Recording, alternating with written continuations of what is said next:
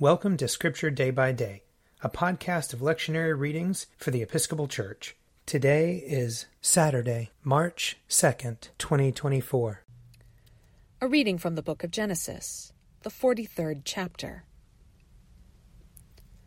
When Joseph saw Benjamin with them, he said to the steward of his house, "Bring the men into the house, and slaughter an animal and make ready, for the men are to dine with me at noon." The man did as Joseph said, and brought the men to Joseph's house.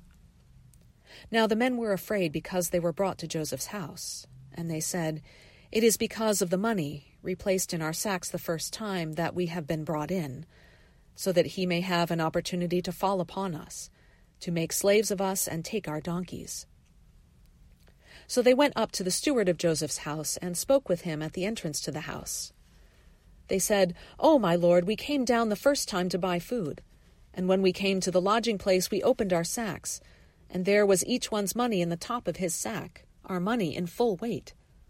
So we have brought it back with us. Moreover, we have brought down with us additional money to buy food. We do not know who put money in our sacks." He replied, "Rest assured, do not be afraid. Your God and the God of your father must have put treasure in your sacks for you. I received your money." Then he brought Simeon out to them.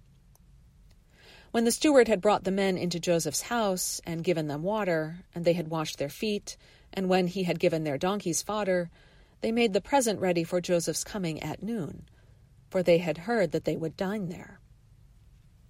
When Joseph came home, they brought him the present that they had carried into the house, and bowed to the ground before him. He inquired about their welfare, and said, "Is your father well, the old man of whom you spoke? Is he still alive?" They said, "Your servant our father is well. He is still alive." And they bowed their heads and did obeisance.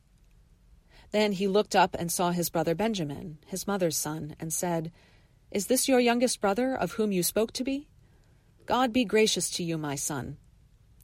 With that Joseph hurried out, because he was overcome with affection for his brother, and he was about to weep.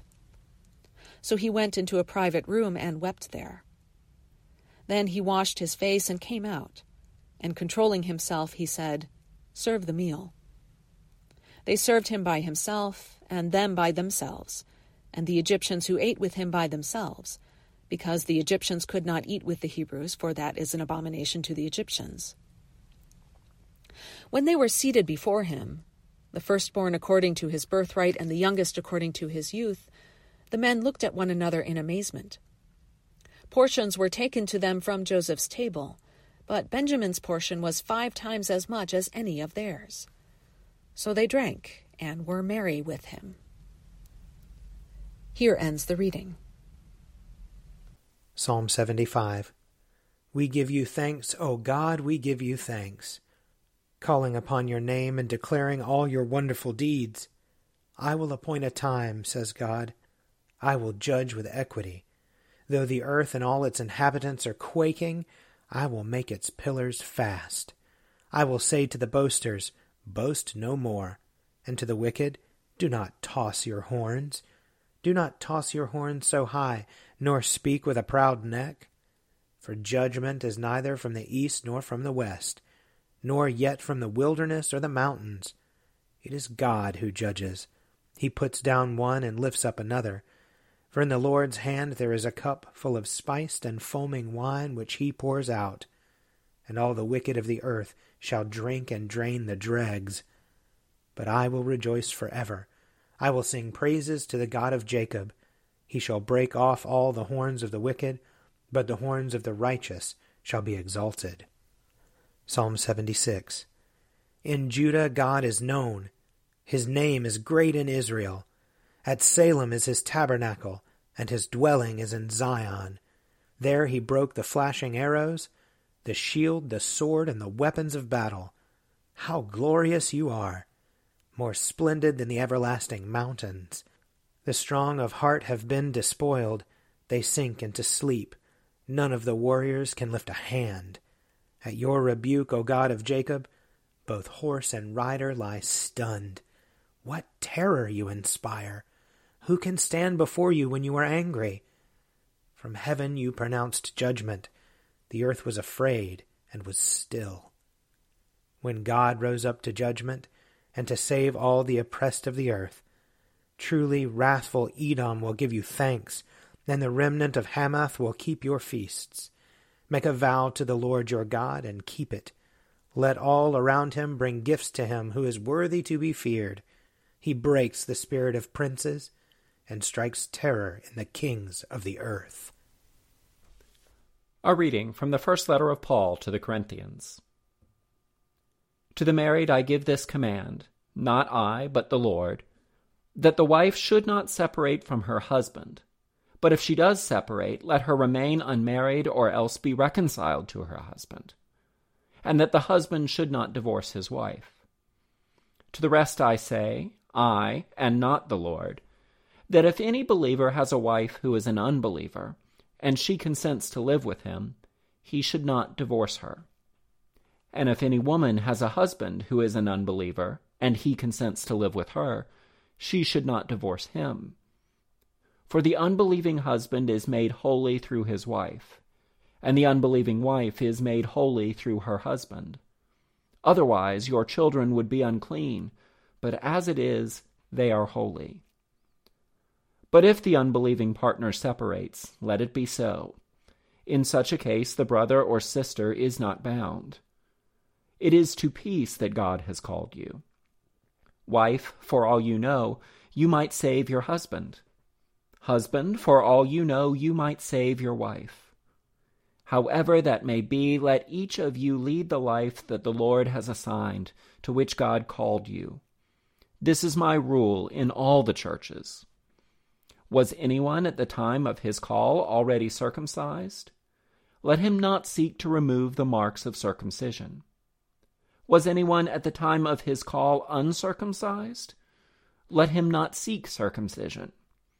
Circumcision is nothing, and uncircumcision is nothing, but obeying the commandments of God is everything. Let each of you remain in the condition in which you are called. Were you a slave when called? Do not be concerned about it. Even if you can gain your freedom, make use of your present condition now more than ever. For whoever was called in the Lord as a slave is a freed person belonging to the Lord, just as whoever was free when called is a slave of Christ. You were bought with a price. Do not become slaves of human masters. In whatever condition you are called, brothers and sisters, there remain with God. Here ends the reading. A reading from Mark chapter 5. They came to the other side of the sea, to the country of the Gerasenes. And when he had stepped out of the boat, immediately a man out of the tombs with an unclean spirit met him. He lived among the tombs, and no one could restrain him any more, even with a chain, for he had often been restrained with shackles and chains. But the chains he wrenched apart, and the shackles he broke in pieces, and no one had the strength to subdue him. Night and day among the tombs and on the mountains, he was always howling and bruising himself with stones. When he saw Jesus from a distance, he ran and bowed down before him, and he shouted at the top of his voice, "What have you to do with me, Jesus, Son of the Most High God? I adjure you by God, do not torment me." For he had said to him, "Come out of the man, you unclean spirit." Then Jesus asked him, "What is your name?" He replied, "My name is Legion, for we are many."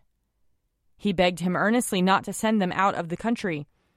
Now there on the hillside a great herd of swine was feeding, and the unclean spirits begged him, "Send us into the swine, let us enter them." So he gave them permission, and the unclean spirits came out and entered the swine, and the herd, numbering about 2,000, rushed down the steep bank into the sea, and were drowned in the sea. The swineherds ran off and told it in the city and in the country. Then people came to see what it was that had happened. They came to Jesus and saw the demoniac sitting there, clothed and in his right mind, the very man who had the legion. And they were afraid. Those who had seen what had happened to the demoniac and to the swine reported it. Then they began to beg Jesus to leave their neighborhood. As he was getting into the boat, the man who had been possessed by demons begged him that he might be with him.